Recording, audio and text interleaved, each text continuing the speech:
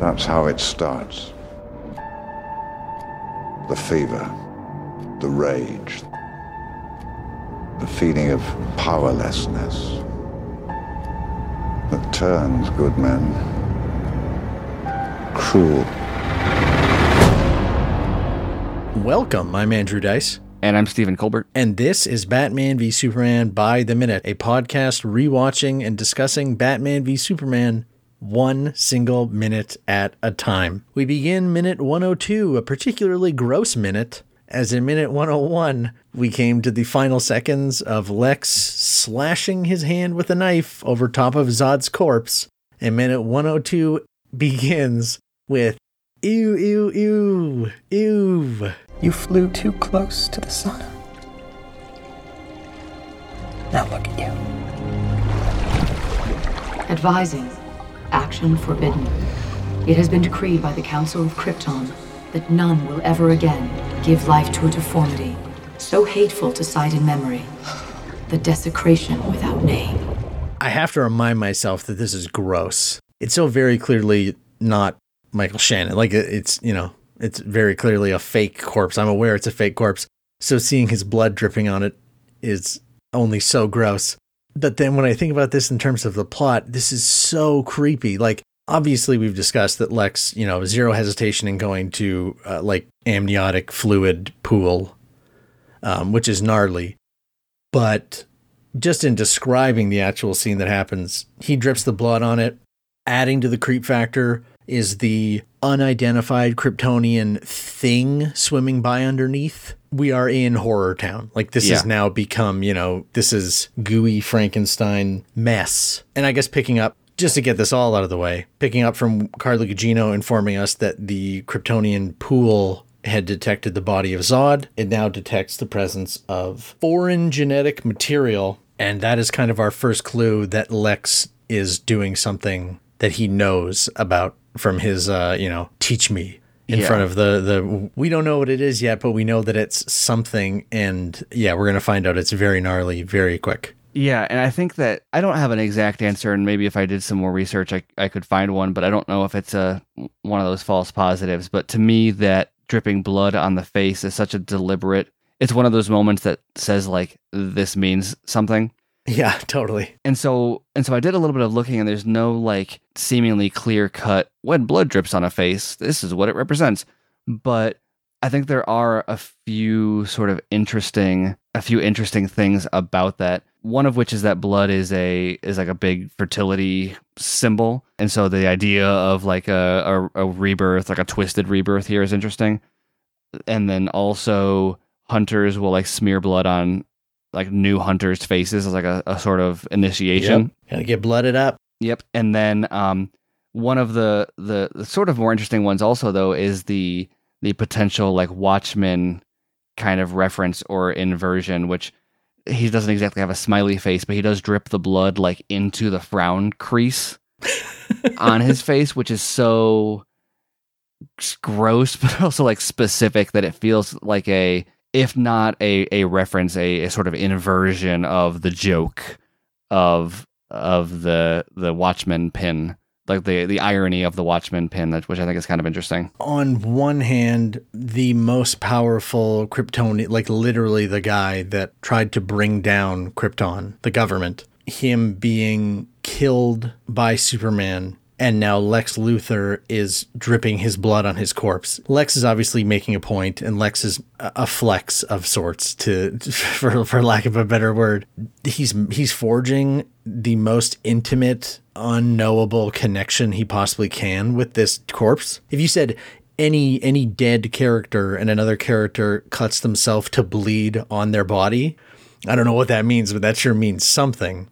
And in this case, it is, well, there's what Lex intends it to mean. Because Lex could do all of this stuff if he's pursuing the plan that he ultimately is without being so dang creepy about it. You know, this is where he says, you flew too close to the sun. So he's obviously making this a moment for himself of some kind of, if not a fatherly role, like a passing on his essence, you know, like the blood of gods hits the ocean and creates Aphrodite. Like it is touching this idea of a greater essence that transcends life and death. merging the two of them too. Yeah, well, and it's blood and water, which is, two symbolic things, and also like the fact that like blood and water separate, but now he's like bringing them together. It's like the inversion of death. Yeah, so I think I don't know if there's any one specific like this means this very specific thing so much as just the essence of a variety of things kind of feeding into this. Yeah, and if we're setting, because this is a Zack Snyder movie and this is part of a larger story, if a dead Kryptonian is pulled into the birth chamber to be restored when it's Superman, this is not to restore. This is to create. As the computer voice continues telling us that this action that Lex is taking is forbidden. We didn't know this was an action intentionally, but he clearly does from learning from the computer that the Council of Krypton has decreed no one will ever again give life to a deformity so hateful to sight and memory, the desecration without name. The combination of, the most literal sense is that, and it kind of fits with what we saw of Krypton and Kryptonians. This is not a far cry to say that the merging of Kryptonian genetic material with another species, even one that is, for all intents and purposes, basically identical, is an abomination. That fits philosophically. So it makes sense in the world that we're playing in here with Zack Snyder's story that it both is philosophically and ethically to them an abomination, and that is going to actually materialize. It is going to be a literal abomination. Yeah.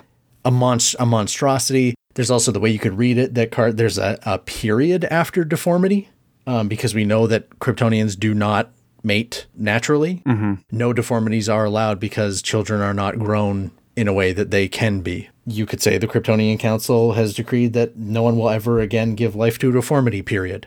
So hateful to say. This all fits. But the point is Lex is creating something and he overrules. Important to note, he is overruled as himself, not as Zod. He used Zod to gain access, but he wants this all to himself. He wants that computer saying Alexander Luthor. Yeah. Well, and we don't know what he's been doing, but obviously he's learned either from the computer or from other studies about what he's like. This is such a specific thing that he's doing. It's not like he's just, I wonder what happens if I drip blood on him.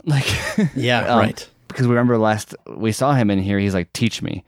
And the fact that it's referring to him as like himself, and I've got a suspicion that he is hacked or conditioned or he has established himself as the authority. Yeah. And he no longer has to use Zod's fingerprints to override the fail-safes or whatever on the ship. His word is enough to make because of course he did. Right. Like he found a way to make it so that this was all him. It's also okay. Obviously doubling down on the fact that this is a specific thing that exists in Kryptonian genetic history. He overrides and the computer says like, okay, fine, we're forming the chrysalis and beginning the metamorphosis. So we are going to use the genetic material of the dead Zod and the blood offered by Lex to create something alive. This chamber was built to make living things out of genetic material. Now we're going to do it with this. I don't know if you're familiar with this, Stephen, but according to some hidden things on the Man of Steel DVD, it is revealed that the original deformity and abomination was created by Bertron, was named Doomsday. I don't know how canonical people want to get with that, but in the larger, let's say, marketing lore of the DCEU, Bertron creating one of these things in Krypton's ancient past is what ended up actually detonating that moon, Wegthor. Well, and there's an Easter egg of that in Man of Steel. There is a cracked moon that Zack said in the commentary is because of Doomsday. It's Wegthor. And we if you thought, well, how in the heck would Doomsday possibly detonate a moon? This movie's going to answer that question very vividly.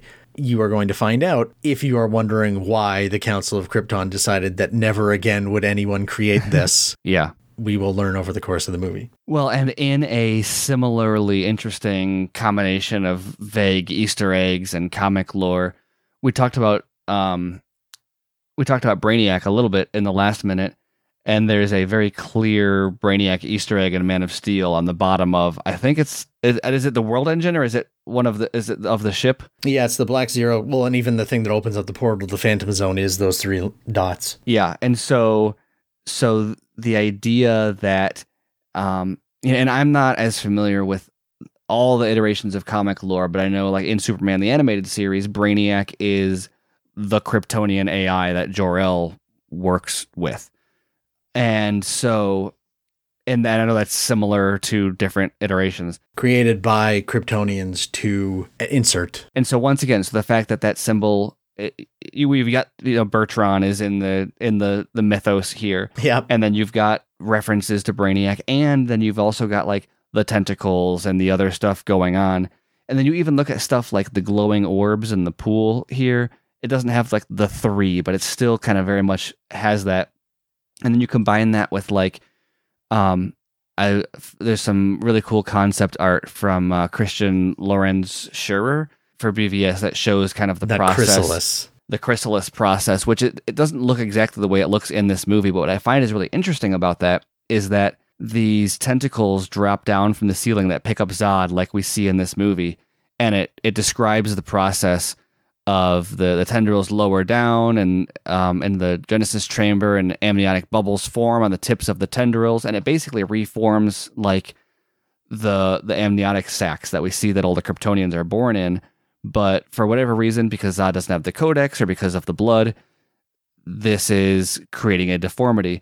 Interestingly, in those tentacles look kind of similar to like what we saw design wise from like that Superman was fighting in Man of Steel, which also resemble, there's like a techno-organic thing going on here that also resembles Brainiac.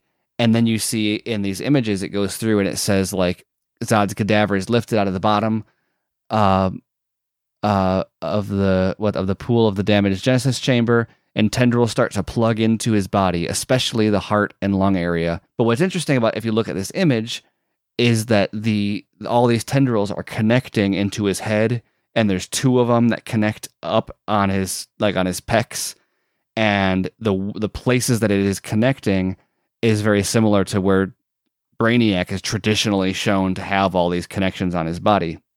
Obviously, he's not becoming Brainiac, but we're like 3/4 of the way to knowing what this Brainiac is. Right. Well, and once you bring in like Doomsday into the story here, Brainiac tried to use Doomsday's body to like, it's like the Matrix where he like is a software program and uploads into. Yeah. And so like in the comics, he tried to do that with a Doomsday. So whether that happened in the past or could, like all of the tools are here. And we know that Zach talked about the idea of Brainiac for like Man of Steel 2. It was a character that a lot of people think that he would do really well with. But this concept art especially, I think, shows whether or not they literally take the Doomsday idea, or if they the Genesis chamber, like if the Brainiac AI is on the ship in any way, it could take any body and try to do this to it to upload his consciousness into Jimmy a body. Olsen was going to be Zack Snyder's Brainiac, Yeah, the corpse right. of Jimmy Olsen. Michael Cassidy reanimated. Exactly. Or or maybe there was weird plans for like Scoot McNairy being like Metallo at one point. I mean, maybe. Right. Yeah, I saw it. Yeah. And so there's all sorts of like, and this isn't part of the known plan, and it's not part of like when you talk about like Zach's 5-part arc. Yeah, this is conjecture. He had all this stuff planned out that didn't necessarily, I don't think, would have translated into like we see this in a movie so much as Zach likes the idea of being like, oh yeah, Brainiac was in Superman's future. No, he's not gonna. He had no plans necessarily. Maybe, who knows, to make or tell that story so much as to him a fully realized world would include. In the same way that like he said that if he makes the Batman Dark Knight Returns movie that he wants to make, that he wouldn't make it with Affleck and Cavill because it exists in a different continuity. However, DJ Desjardins and Brian Hirota and some of the VFX guys said that in Zack Snyder's Justice League at the end, when you see the the mutants are chained up by the War Machine tank, that was kind of teasing the beginning of what would eventually lead to the events of The Dark Knight Returns. Once again, not because they're looking at actually creating that story in this continuity, but because to Zach, that is what a fully fleshed out world means, right? Like the Superman story is not going to end, regardless of whether or not he ends it or the story is told on screen. This is a living world where all of these characters and events exist. So why not have the seeds of Brainiac, even if he's not going to necessarily pay it off? But regardless, it's just a really interesting rabbit hole to go down, and finding this concept art really kind of opened that to be like, wow, that's like, there's like a lot of like pretty explicit, like all of the material they need to, like a Man of Steel 2 easily could have taken this exact same thing and been like, if they wanted to do a Brainiac Man of Steel 2, like was mentioned at one point, they already have all the tools here to be like, oh yeah, this is how Brainiac is introduced. Like they don't need to go back and do all this backstory. They've already got it introduced with world building here. I want to call out, because it only stood out to me on close rewatching, that the tentacles, well, I don't know what the word would be, but they almost puppet Zod's body. They take him from in a prone position to seated and leaning over in front. Yeah. And well, that is once such again, I mean, that's such a disturbing thing to look at. And I think I will call that out here for the purposes of this rewatch and of our listeners who have different levels of just amount of time that they've done noting this stuff or thinking about it, that, well, yeah, that this is, okay, the corpse of General Zod is being reanimated into Doomsday.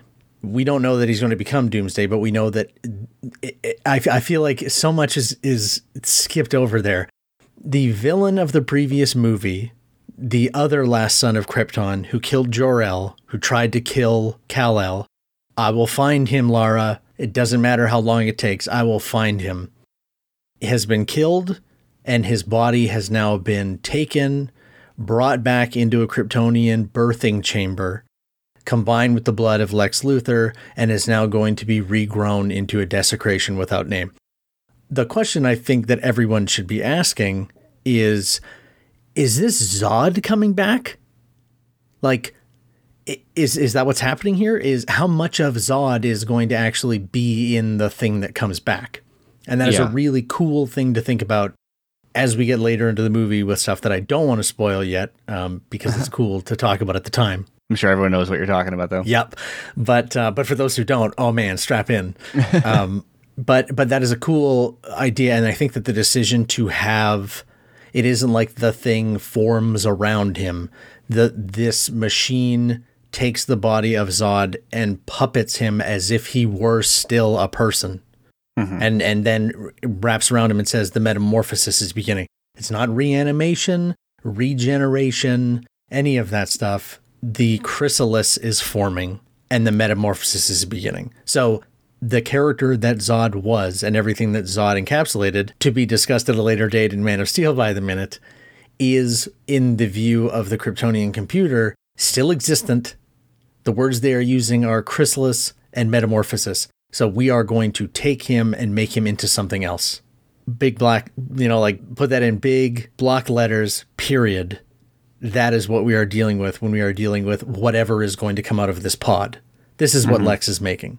With that said, I do want to circle back to something that sticks out for me because of my classics education is obviously you flew too close to the sun is a very Lex thing to say. And credit to, Jesse Eisenberg, Chris Terrio, Zack Snyder for the execution of this. But I feel like that's obviously a reference to Icarus. Even if people don't know the whole story, they get that reference and what it means. You flew too close to the sun on wings of wax and feathers, and it melted. But I think it ends up becoming known as a myth for being too ambitious and losing your caution. And this is like, you can list all of the different myths that end up having this one point of you had wings to fly and you went too high, or the wings fell apart, or the wings got too close to the sun, yada, yada. But the myth of Icarus, which is referencing here, and this is obviously what this movie is calling on, left and right, is Icarus was following his father, Daedalus, and Daedalus made the wings and said, don't fly too high or your wings will melt. Don't fly too low or the sea will wet the feathers. You have to fly in between. Follow me. Forgot the warning, was excited to be able to fly, flew into the sky, flew high, enjoyed it, and then fell to his death. While I won't strain a parallel or an analogy there, I certainly won't claim that Icarus realizing what it feels like to fly was his own first flight to the same degree of the Washington Monument being a kryptonite spear. But I think that it makes sense to just enjoy the allusion being made by Lex is yet another reference to a father and son. Interesting. A son following the father's example and failing to. What more of an impossible task could be outlined for Superman himself here, right? Is just do exactly the right thing and you'll follow me and my plan and it will all be great. And then, oh my God, are you kidding me? You strayed from the path the littlest bit? You flew too high? Died? That's what happens when you're playing in this pool of like myths that Snyder enjoys doing, is you end up with all of these echoes and parallels because we've talked about it. I mean, this is Bruce following his father's example, Clark trying to follow both of his father's examples. The son becomes the father.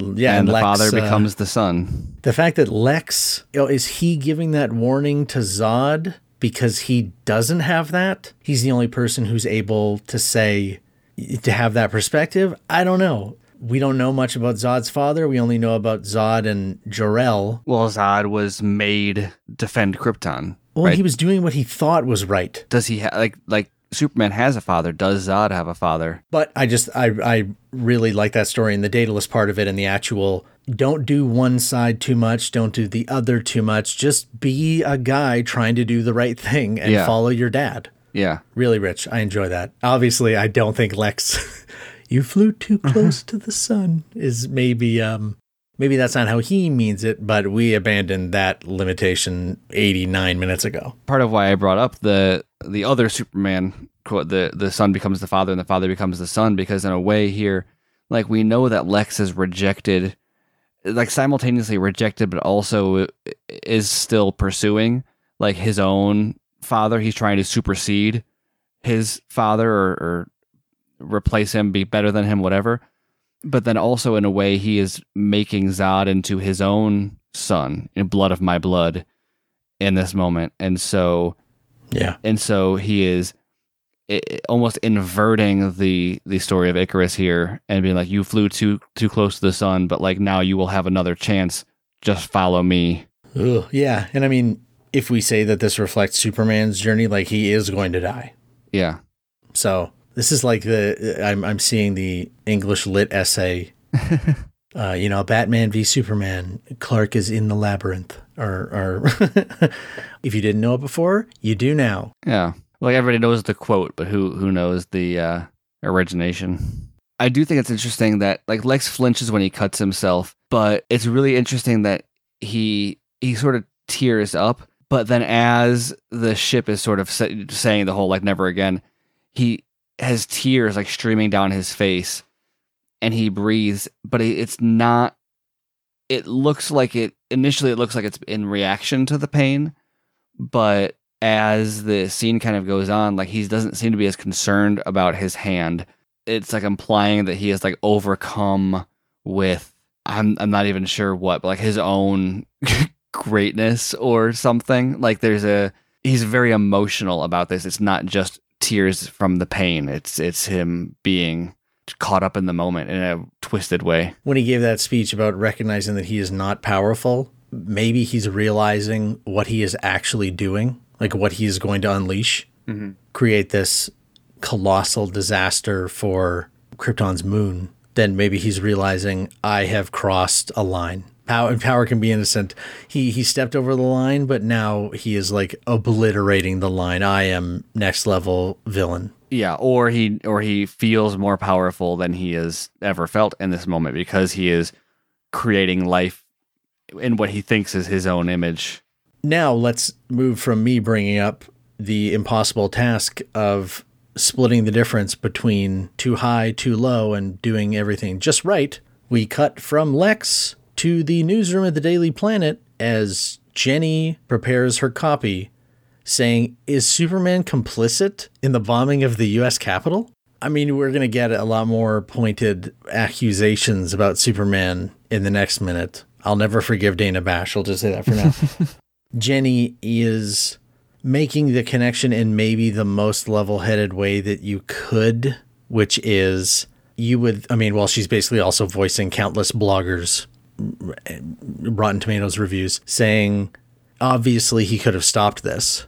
I don't know how you stop a bomb from going off, but obviously could have, and he was there and he didn't. So does that make him complicit in what happened? I feel like she's reading this to someone because she started off by saying, this seems dumb. Superman is clearly, he was helping people and he's not a monster. But yeah, while the camera floats over to Perry White, noticing what is happening and says to Lois, still no Kent? And she says no, and the minute ends. And this is, if we were waiting for confirmation that Perry White knows. Yeah, he's concerned because this is the most concerned that we've ever seen Perry. Yeah, he's not like of all the times he's not like, where is that guy? He's like, I hope he's okay, because he knows. Like I'm full on team Perry knows, if we haven't established that already. Like watching it with our conversations fresh in my mind, I think he knows, but like Lois hilariously thinks that he might not. Mm-hmm. With the way that she says no. Well, but also, and we'll get into this, maybe not like definitely more later in the movie as well, but they have a little bit of an unspoken understanding about this. I think that they lean on a little bit as we go on, where even if they know that each other know, they will never speak it openly to each other. Like she may know what he's asking here, but she will speak in ignorant code, and he will ignorantly feign ignorance in his. But yeah, I think the fact that he's not like, Kent, of all times, where did he click his heels and go off to Kansas again or whatever? Where's my copy? He's not. He knows why he's not here. But Kent wasn't. Lois was at the site of the bombing, right? Like, why is he worried about Kent? Yeah, Kent has nothing to do with this other than he's Superman. So yeah, and. Credit to a reporter, I guess, is still at heart. Was Superman complicit? If he's not here to explain, then people are going to come to their own conclusions. Still no Kent. Both sides of him have left the building, and as Lois says, no, that is the end of our minute.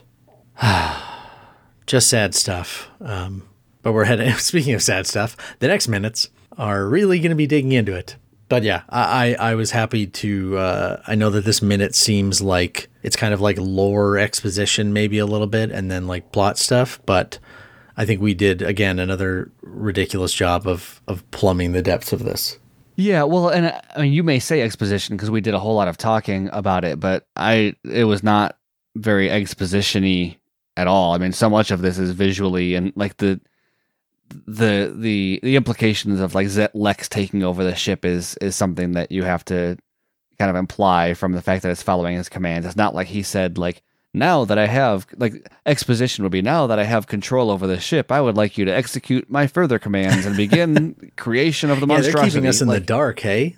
Yeah. If you didn't know Doomsday was coming and you heard this computer say, this abomination, like a desecration without name, a deformity, you'd be sitting there going like, what are they doing with Zod? His blood? Like, are they going to create some Lex? Is this going to be like a Superboy weird Kryptonian clone? We'll have to wait and see where we're at with Zod at minute 102 of Man of Steel, because in BVS, he is once again planning, even if he's not like mentally or whatever. Yeah. The Zod plan is percolating. That is where we will end it for minute 102. I'm assuming you don't have anything else. We once again thank everyone for listening at us droning on about the subtext. At this point, this is what you're here for. So if you know someone else who might be here for that, please recommend the podcast, compliment us on iTunes with a review, claiming that we can pull the most brilliant of pearls from the most disgusting of amniotic chambers. If you want to be complicit in our doing so, you can support our podcasts at patreon.com/Snyder Minute, at BVS by the minute, or at Snyder Minute, and join us as we enter minute 103. I think it's perfect that following this, we, like Clark, have to go off and take a long, hard think about what we've done.